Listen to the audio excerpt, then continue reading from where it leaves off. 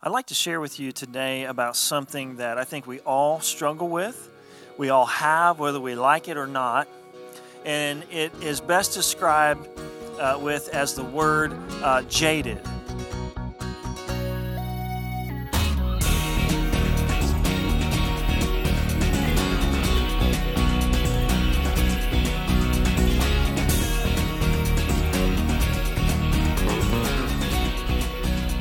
That we all, at times, have a very jaded perspective on something or someone in our lives.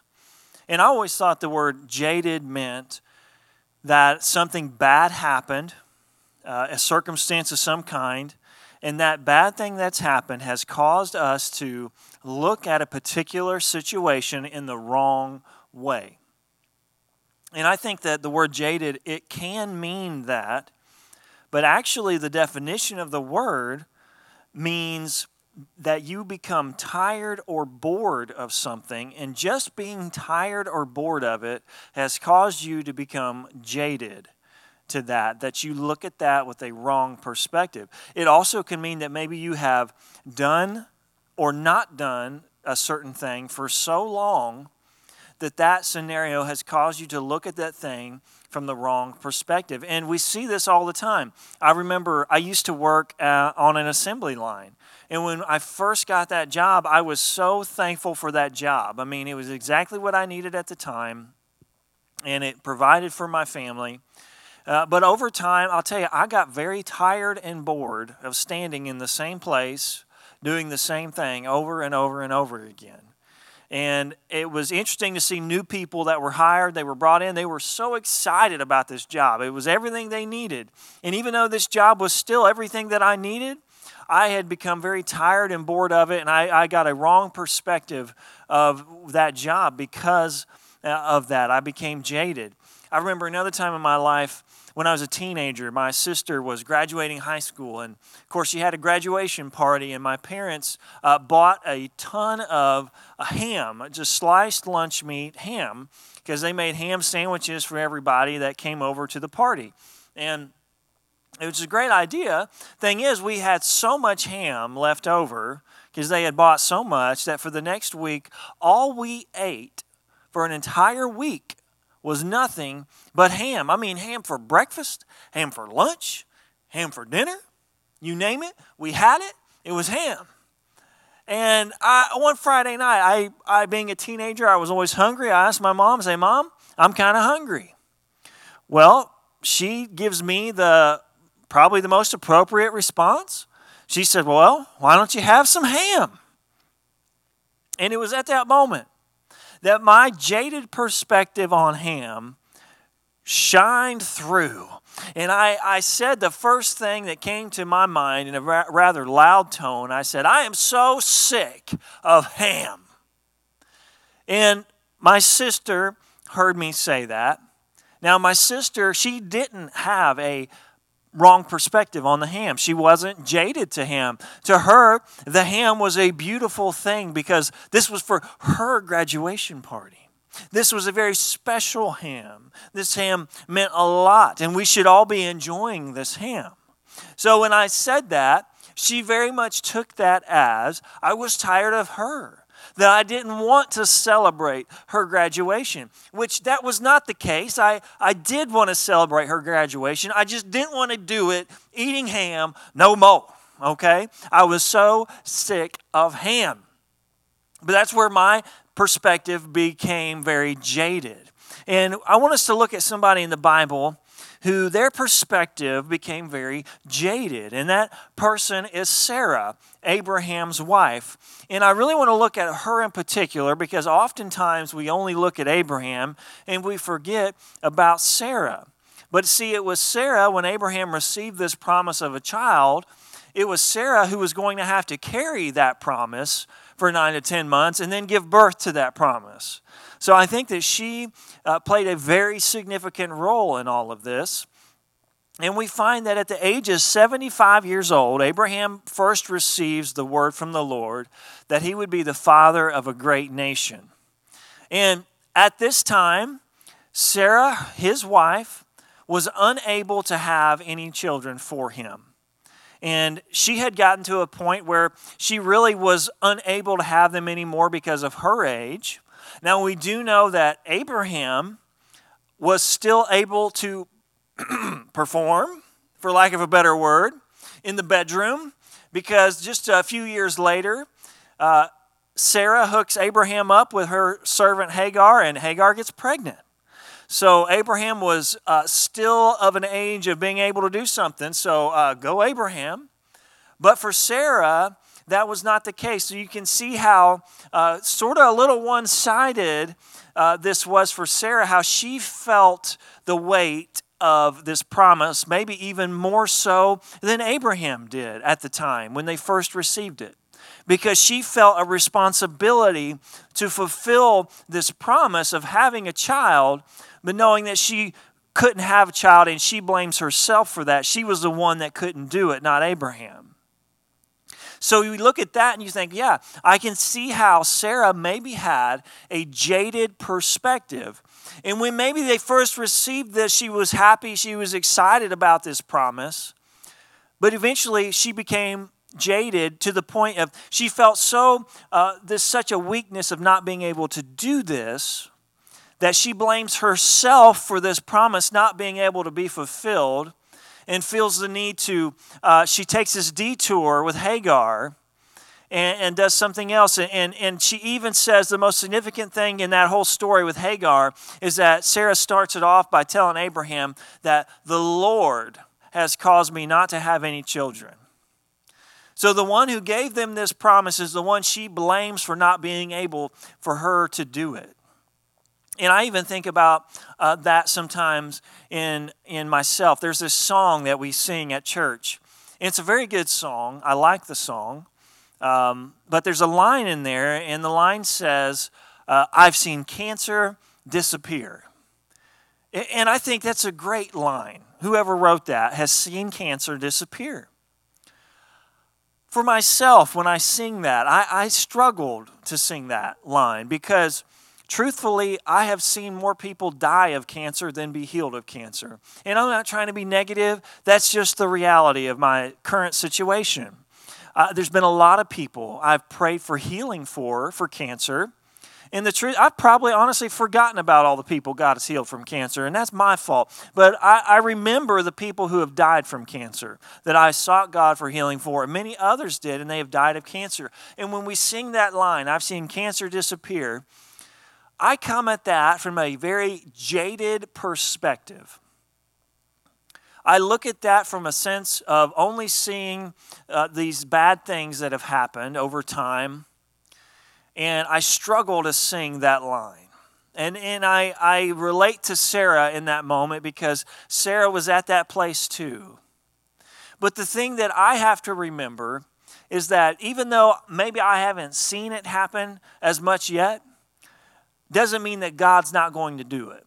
Or maybe because I feel weak in a particular area, that maybe when I have prayed for someone before they didn't receive healing, that I'm struggling to pray for someone again. That doesn't mean God's not going to heal someone. It just means that in that particular situation, God had a different plan in mind. And we cannot let those things that happen like that prevent us from believing God from performing a miracle in someone's life, because God still performs miracles. God still heals people of cancer. And there could be someone God's going to bring in your path that He wants you to pray for and pray for healing over. And you cannot let a jaded perspective keep you from doing what God has called you to do and to trust in God. And that's where Sarah was. She just felt it was all on her. It was her responsibility to do this thing. And if it didn't happen, that it was her fault. And we can't blame ourselves all the time for why things don't happen the way they should, or we think they should, or when they should. We have to continue to press in and continue to trust and believe God. And it's interesting, I think, too, that we think that if we would just know how this thing that God's promised us will happen, if we would just know when it would happen, that would help us so much to believe God more. But I find that when God actually told Abraham how this would happen. He said that it's when God changed Sarai's name to Sarah, and God said very specifically that Abraham, you and Sarah are going to have a child. It says that Abraham laughed. And we forget about that. All we want to talk about is Sarah laughing, but Abraham actually laughed as well when he knew how this would happen. And then later on, when God tells Abraham when this is going to happen, that a year from now, Sarah is going to have a child through you, Sarah laughs at that. So even when they know the how and when they know the when, there was still some doubting involved because of a jaded perspective of over time seeing or not seeing things fulfilled. But here's the honest to goodness, here's the most wonderful thing I find about this whole story and the promise that God's bringing is that when God first brings a promise, it was Sarah who was unable to have children, even though Abraham could perform to some level at that point. God didn't actually bring this promise about till Abraham was 99 years old. And one of the reasons why it was so humorous at that point was because Abraham was unable to perform at that point. They found it funny because Sarah's like, look, are we both going to enjoy ourselves again? If you know what I mean. Is the Lord serious here? It's been a long time since we've both really enjoyed ourselves here a little bit in that way. Because Abraham, at that age, he had stopped being able to perform. And it's incredible and amazing to think about is that God wanted to do this thing not just when Sarah was unable to have children, but he wanted to wait until Abraham couldn't have it either. He wanted to wait till it was physically impossible, not just for Sarah, but for Abraham. And that's when God did and fulfilled the promise. Oh my goodness, this is just something that we have got to get a hold of what God wants to do in your life. Sometimes he is just waiting and waiting and waiting and waiting for that right moment, that right time where it's all done and all the glory can go to him. It's fulfilled because of him, not because you tried to fulfill it, not because you feel this weight that you have to somehow fulfill this impossible thing. And that's what we do sometimes. We think that these things that God tells us or promises us or speaks to us, or when we lay hands on the sick, that God's putting it on us to all of a sudden do this impossible task. Let me tell you, cancer being supernaturally healed is an impossible task with man, but very possible with God. And when you go and God leads you to pray for someone who's sick, believe me, you're not doing that in your own strength. You're doing that in the strength of the Holy Spirit who fills you. He is doing that. He is fulfilling and doing the impossible. And he is just, he's bringing you into the process. And that's the amazing thing, is that God was just bringing them to Abraham and Sarah into this process together to be a part of this. God wants to work through you. God wants to use you to bless people around you. But you can't carry this weight of well, if it didn't happen this last time, then I don't know if it'll happen the next time. No, you can't think like that. God has his reasons for things. Don't let things that haven't happened or have happened jade your perspective on the reality of what God wants to do right now.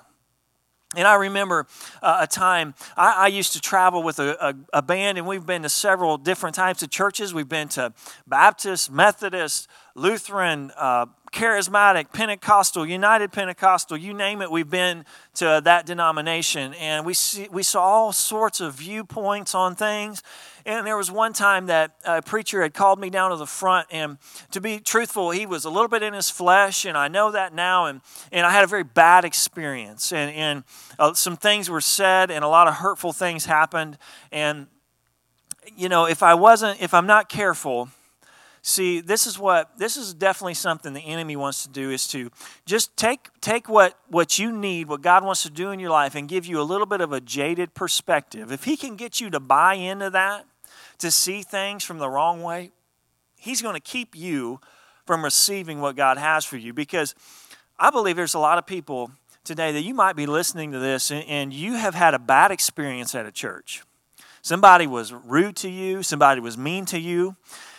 Maybe you were very interested in this whole thing of Holy Spirit filling you, speaking to you, but then somebody did something that just really threw you off, and you thought, boy, I just don't know. I don't really want anything to do with that.